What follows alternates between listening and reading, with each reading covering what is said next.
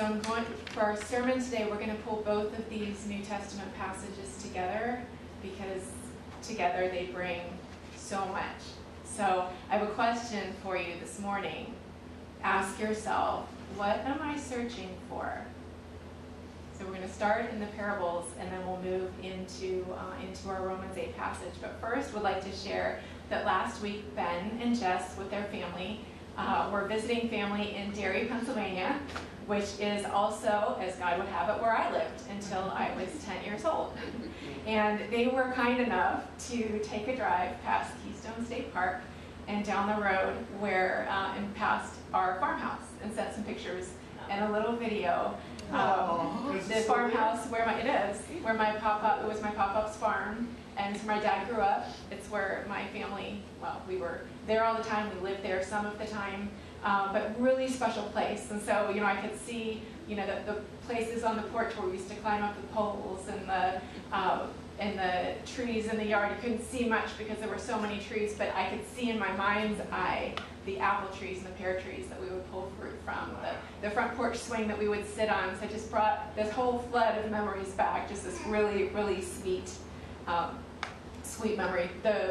They drove by the driveway, which was this big open area where we would sell the corn and some of the other vegetables that Pop-Up grew in his garden. So we had the cigar box, a little cardboard cigar box with our money in it that we would sit there and sell to people that would stop and come by. And there was this little sidewalk up to the house where there was this beautiful pussy willow tree and those buds just so soft, right next to this prickly juniper that those little branches that would fall off would always get into my bare feet when I would go admire the tree. So it was this just flood of memories. And so I could walk into the house and see the kitchen where there were so many smells and sounds and so many meals shared, and look into the living room where we would watch the Wonderful World of Disney on Sunday nights and the Olympics and all the things that we would do as families, as a family. And in the corner of this farmhouse kitchen, there was a window that looked out over the yard where we had the swings and the trees, and then beyond that, Pop-Up's garden. And then there was a door, and if you opened the door, it led to stairs that went up into a bedroom. And at the top of that staircase was a twin bed that was mine. And I remembered sitting on that bed. I was 9 years old.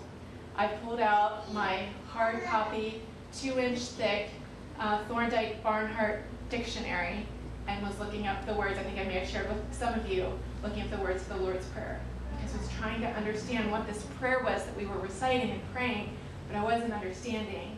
And would walk through those words. Thou art. Art was a class that I had in school. Hallowed, thy, and then kingdom, and trying to understand kingdom at that young age. Like, what does that mean? His kingdom come. So have you ever searched for something to really understand it or to take hold of something? So in these parables, Jesus taught that the kingdom of God, the kingdom of heaven, was not what the world expected. They expected, like King Saul, King David, like the kingdom with all the horses of the chariots and the power and the levels of people and separation of classes and just the power and authority that came with that, crowns. But Jesus taught about a different kind of kingdom, one that was marked by gentleness and love and peace and justice and mercy. And through these parables, he's teaching us some specific things about the kingdom that he wants his disciples to know and he wants us to know. And there are four things. And first is that the kingdom begins from very small beginnings. Jesus came as one, and then his disciples, and then spread on from there. So it's the parable of the mustard seed, the teeny tiny seed that grew into this massive, it's actually a large bush that then just easily multiplied. Like, people would clear them out because they would overtake areas that would grow and to spread from a very teeny tiny beginning. The parable of the yeast talks about two things, also talks about growth. But in this case, Jesus is talking about that small measure of yeast that the woman put into flour that permeated every part of it and caused it to expand and to grow. And in this time, many teachings around yeast would be contamination or something that was growing that was unhealthy. But in this case, Jesus is using it. He's showing two things. One, he's adding to the growth that went, that the measure of flour expands hugely because of the yeast, but it permeates every part, and that's what he intends for his kingdom to be like, that his kingdom in us would permeate everywhere that we go. The next area is he's teaching the value of the kingdom, how priceless it is. And there are two parables, similar yet they're contrasting. So the first is the treasure in the field. So in that one, I remember the first time I heard this parable, I'm like, why would he hide it and come back and buy it? Like, why didn't he just take it? That was my question the first time I ever heard this parable. What I understand is that this person would likely have been a day laborer, so working in the field, and he comes across, and anything that would be found would be the owner's, right? So he hid it back up. He went and sold everything he had because it was so wonderful and beautiful and priceless. And then the same with the merchant, searching for the pearl of great price. And in this case, the merchant is not someone who is a day laborer, different class. They're more well-to-do. They travel, like just a different class of individual in that time, and was intentionally searching and finally found what he wanted and went and sold everything to have it because it was that valuable. So he's teaching us a couple things here that regardless of who you are, class, profession, whatever, regardless of that position or who, regardless of whether we are intentionally searching and seeking with everything we have, or we trip over his kingdom, or stumble on it and discover it accidentally, the response is still the same. To just see the immense beauty and the value in the kingdom and be willing to give up whatever it takes to follow, to be part of his kingdom. So the response is the same. So I wonder what that means for you or for me. We sang earlier about, Lord, just keep making me. Will we make room in our lives, in our hearts for him? And when we talk about them selling everything they had to buy this treasure or to buy the pearl, we don't buy our way into the kingdom. We don't buy Jesus's grace and forgiveness and his love and his mercy and his goodness. We don't buy our way into God's family. Last week we talked about being adopted as sons and daughters in God's family. But what it does mean is there is something that we give up, something about our ways of doing things or thinking about things or responding to things or whatever those things might be. We've talked about the sin nature that is just part of every human, part of our makeup. What do we give up so that it is his spirit that is in us, that dwells in us, can be in the lead, as we shared about last week in our Romans passage. And then the fourth thing is, and this is kind of an echo of last week's parable of the wheat and the weeds, is in the end, when Jesus comes back, there will come a time when there will be the division between the righteous, between the good and the wicked, and Jesus will come. But in this parable, this is the parable of the fishing net.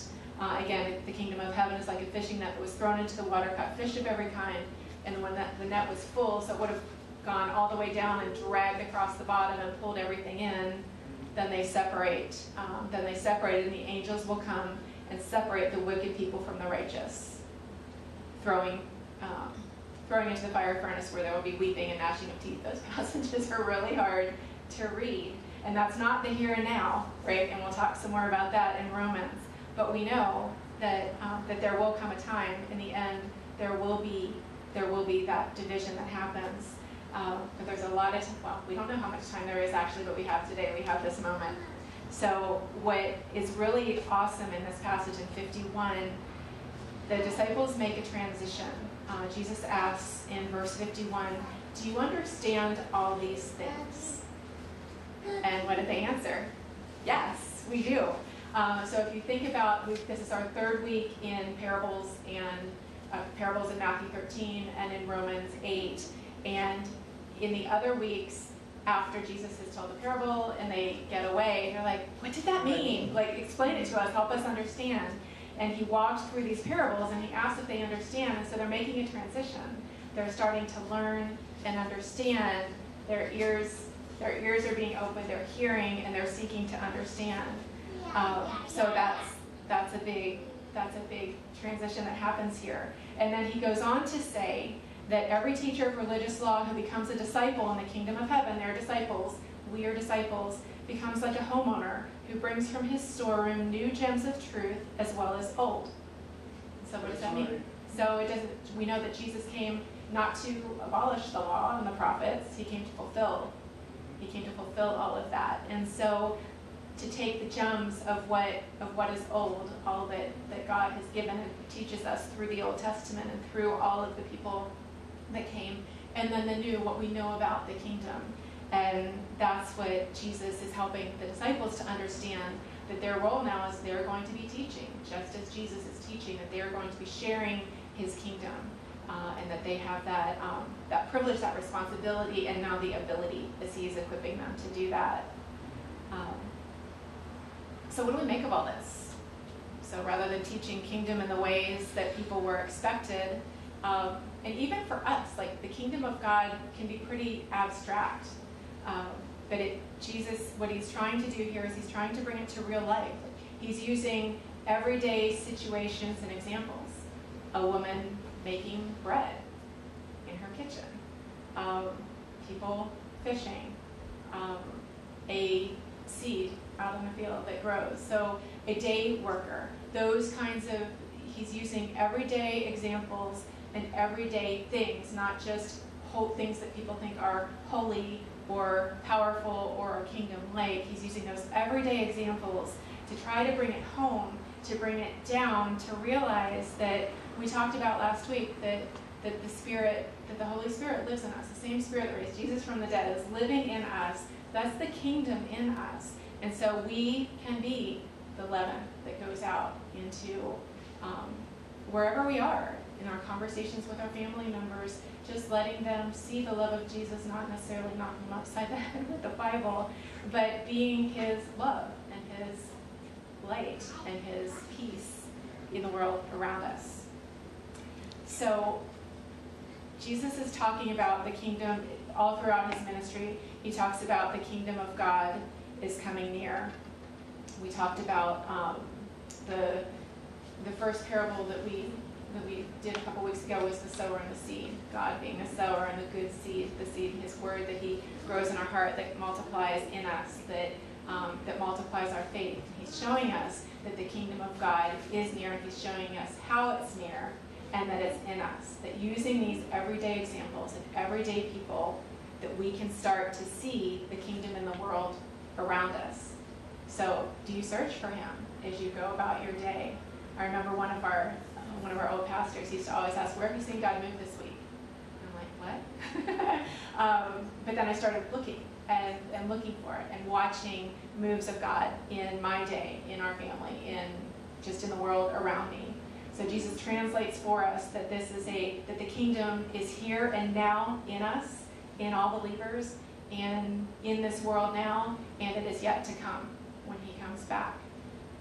So the kingdom of God is where his will is lived out in and through his people, in us, dwelling in us, suffering in hope and peace amid suffering, as his adopted children, as his co-heirs, that same Spirit.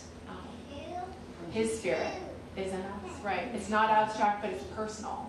It's personal. It's the mustard seed, not mighty, but from tiny to multiplying. With the leaven, it's not corrupt, but it is an agent of miraculous growth, from small to abundant. So the beauty is, I've loved walking through these two chapters side by side, the Romans 8 passage and these parables in Matthew these last 3 weeks, because he brings them together, because again, kingdom can seem so abstract. So let's move to our Romans passage. So Paul's been teaching As we talked about the Holy Spirit being in us, bringing his love and his light and his hope to the world around us and into the suffering of others with care and compassion, but with those words that are seasoned with salt so that everybody can hear and receive, as he talks about in Colossians. So remembering that we're his adopted sons and daughters, his co-heirs, but I don't want to get ahead of myself. Let's jump into our passage in Romans 8:26. And I will read. And as I read, I want you to, if you read along with me or you can just listen, pay attention to God's promises in this passage, the promises that Paul is sharing here. And the Holy Spirit helps us in our weakness. For example, we don't know what God wants us to pray, but the Holy Spirit prays for us with groanings that cannot be expressed in words. And the Father who knows all hearts, some versions say searches all hearts, knows what the Spirit is saying. And the Spirit pleads for us believers in harmony with God's own will. And we know that God causes everything to work together for the good of those who love God and are called according to his purpose for them. For God knew his people in advance, and he chose them to become like his Son, so that his Son would be the firstborn among many brothers and sisters. And having chosen them, he called them to come to him. And having called them, he gave them right standing with himself. And having given them right standing, he gave them his glory. What shall we say about such wonderful things as these? If God is for us, who can be against us? Since he did not even spare his own Son, but gave him up for us all, won't he also give us everything else? Who dares accuse us, whom God has chosen for his own? No one. For God himself has given us right standing with himself. Who then will condemn us? No one. For Christ Jesus died for us and was raised to life for us and is sitting at the place of honor at God's right hand, pleading for us. Can anything ever separate us from Christ's love? Does it mean he no longer loves us if we have trouble or calamity, or are persecuted or hungry or destitute or in danger or threatened with death? As the scriptures say, for your sake we are killed every day, we are slaughtered like sheep. No, despite all of these things, all of these awful things that happen in this world and in our lives, overwhelming victory is ours through Christ who loved us. And I am convinced that nothing can ever separate us from God's love. Neither death, nor life, nor angels, nor demons, neither our fears for today nor our worries about tomorrow, not even the powers of hell can separate us from God's love. No power in the sky above or the earth below, indeed nothing in all creation will ever be able to separate us from the love of God that is revealed in Christ Jesus our Lord. Isn't that amazing? What a gift Paul gives us here. So we recall just these last couple weeks walking, and if you remember, Romans 8 began with, there is now no condemnation for those who are in Christ. Christ in us. He will lead us. Even as we wrestle with our sinful nature, but are now empowered through him. And we spent some time last week exploring suffering and what suffering looks like with him. Suffering in hope in the world where there is still much brokenness and evil that happens. So these first two verses here, verse 26 and 27, are such a beautiful gift because there are times in our lives that we just don't know what to pray, or we are just beyond, you just throw up your hands like, I don't know God. Don't even know what to do. And it begins with he helps us in our weakness. For we don't know what we want to pray, but the Spirit prays for us with groanings too deep for words. Like that he is with us in those moments, and the Spirit is interceding. And sometimes we don't know what to pray.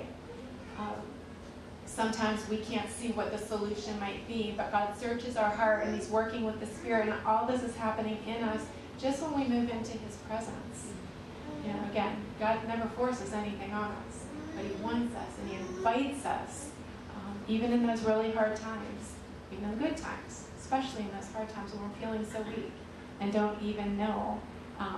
This version says that the Father knows all hearts, and this knowing is just that intimate knowing.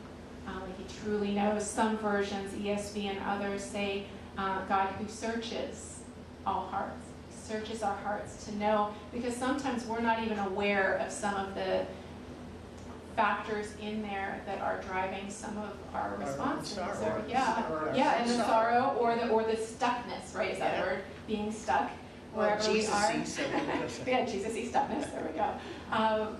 But he does that. Like he knows our hearts and he searches it, and the Spirit is there pleading on our behalf. He's interceding. A couple other versions use the term interceding. He's constantly working there on our behalf. So even sometimes we can feel it's like, what's the point in praying? I don't even know what to pray. Right. We have to know what to pray.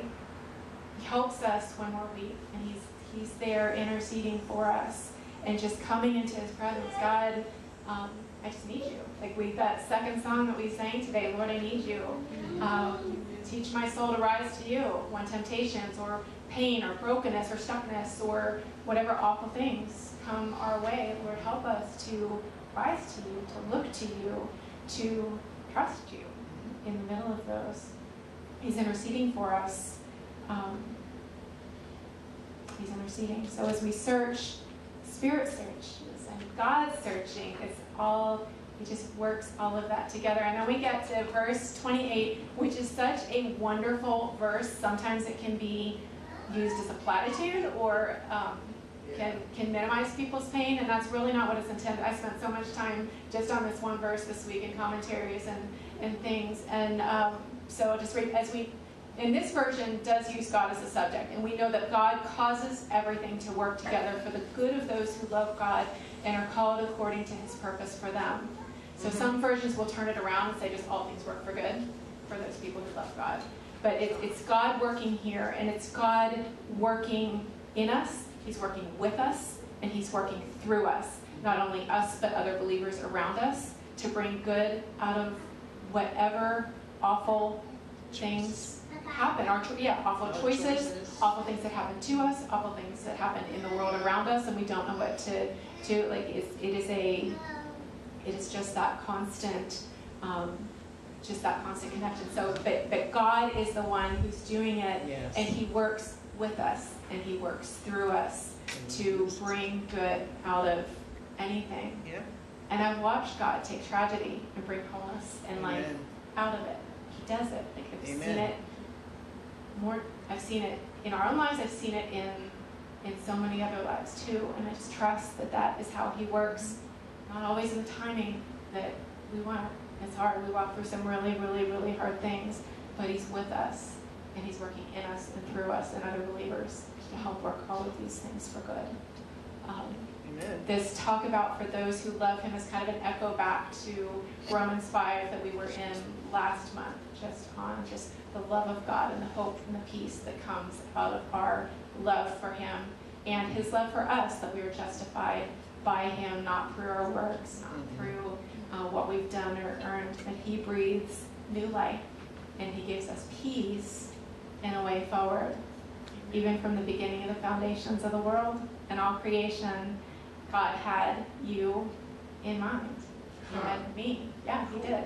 Isn't that great? It is great. He had each one of us in mind for this time in this generation. And he calls us to be with him. He wants us to be with him and to be used for his purposes. And then he goes on, having chosen them, he called them to come to him. And having called them, he gave them right standing with himself. And that's, we've talked lots about, or explored a lot about being justified by grace through faith. And he gives us his glory, and he helps us in our weakness. So then in verses 31 to 33, what shall we say about such wonderful things? Her great songs, and if our God is for us. But yeah, so if God is for us, who can be against us? Who dares accuse us, who God has chosen as our own? Who then will condemn us? No one. That's a kind of an echo, a point back. Jesus illustrated that same thing in John chapter 8 with the woman who was brought forth by the Pharisees to be stoned, having caught in an adulterous situation. And at the end, he's like, who of those condemn you? And who is left to condemn you? And she's like, no one. He said, neither do I condemn you. Like he lived it out in his ministry, and he's here through Paul, for God himself has given us that right standing. Who will condemn us? No one. Christ died for us. He was raised for us and is sitting at the place of honor at God's right hand for us. And he gives us that place, and he's pleading for us. And then he goes on, can anything ever separate us from Christ's love?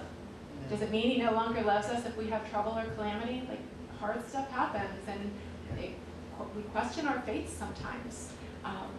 But he is with us, and despite all of those things, he will give us victory. And goes on to say, I'm convinced that nothing can ever separate us from God's love. Nothing.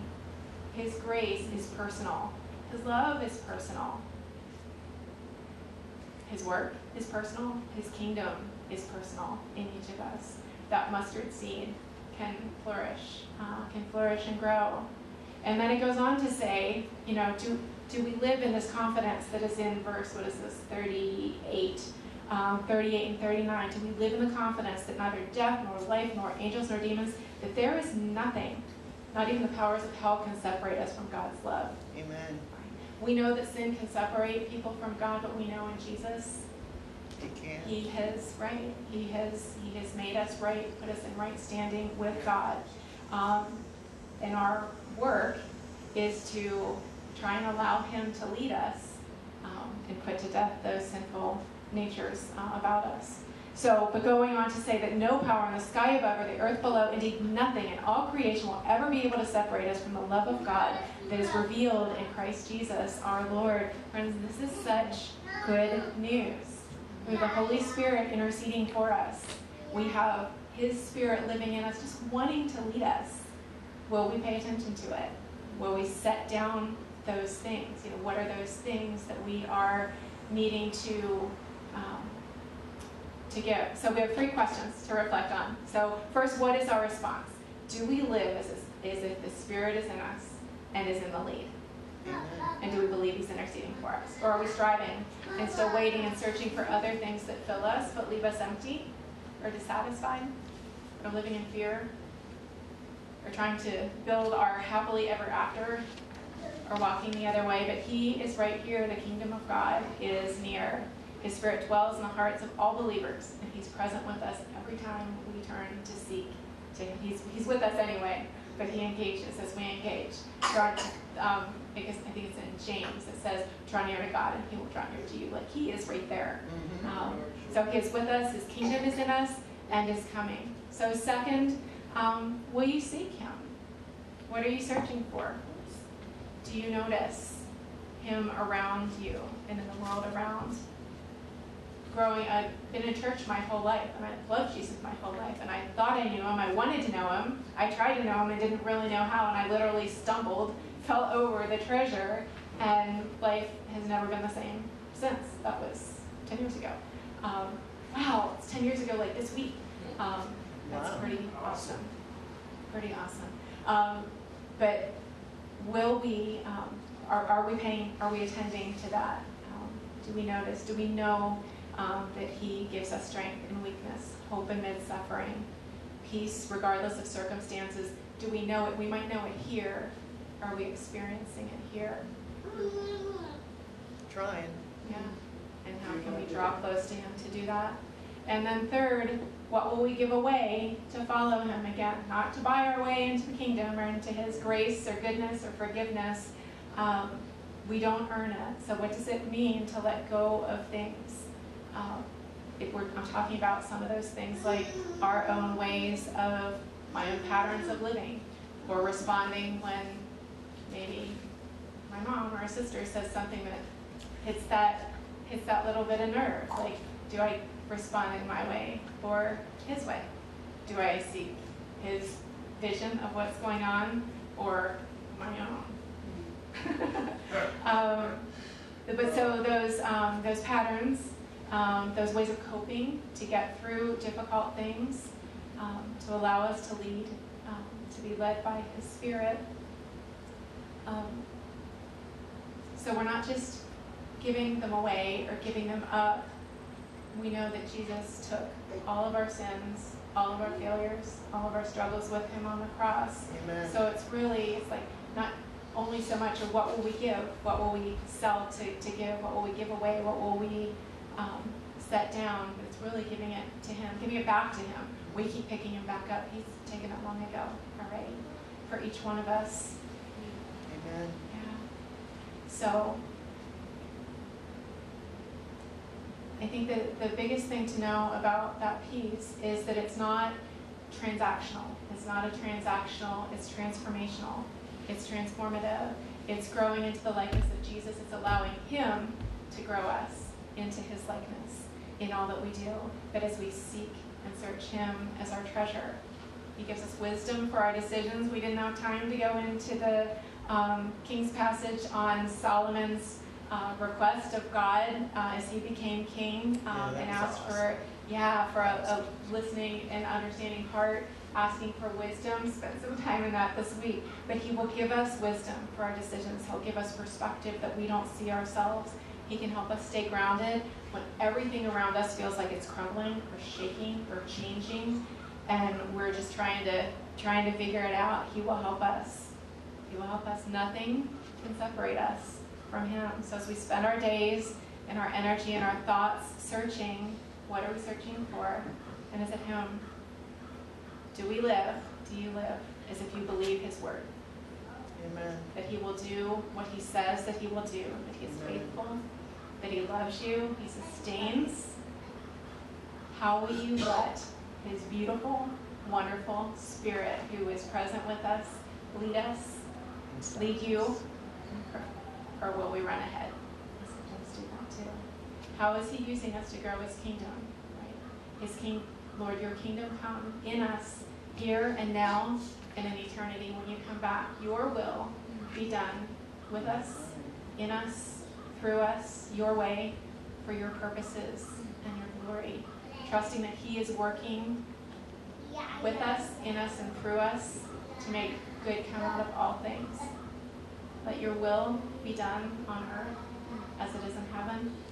His kingdom come. Let's pray. Oh God, you are with us. You are present, and you are loving, and you are strong when we are weak, and you are kind when we're unkind to ourselves.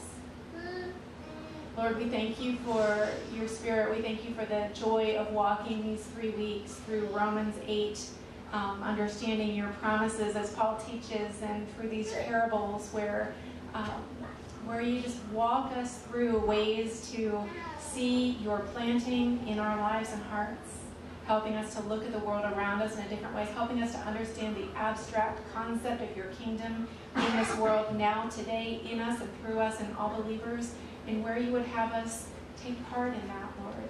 We thank you that you give us the privilege of being yours. Thank you for adopting us as your sons and your daughters. Thank you that it is your joy and desire to lead us, to love us, to help us when we are weak. Thank you for interceding for us, for pleading for us when we don't know what to pray. Lord, thank you that you can be our firm foundation no matter what is happening in our world. God, we thank you that you choose to use us, that you choose to be with us, that you want to work in us and through us. Thank you for the privilege of loving one another, of loving you, and helping others see your goodness and your beauty and your kindness and your mercy, your grace, your love, your justice, your compassion, and help us to experience it ourselves too. Because sometimes we get so stuck we can't even see it. So thank you for loving us, for being with us, for the privilege to worship together in this church, your church, that you continue to provide for and sustain. We are so thankful. We love you and we praise you in Jesus' name.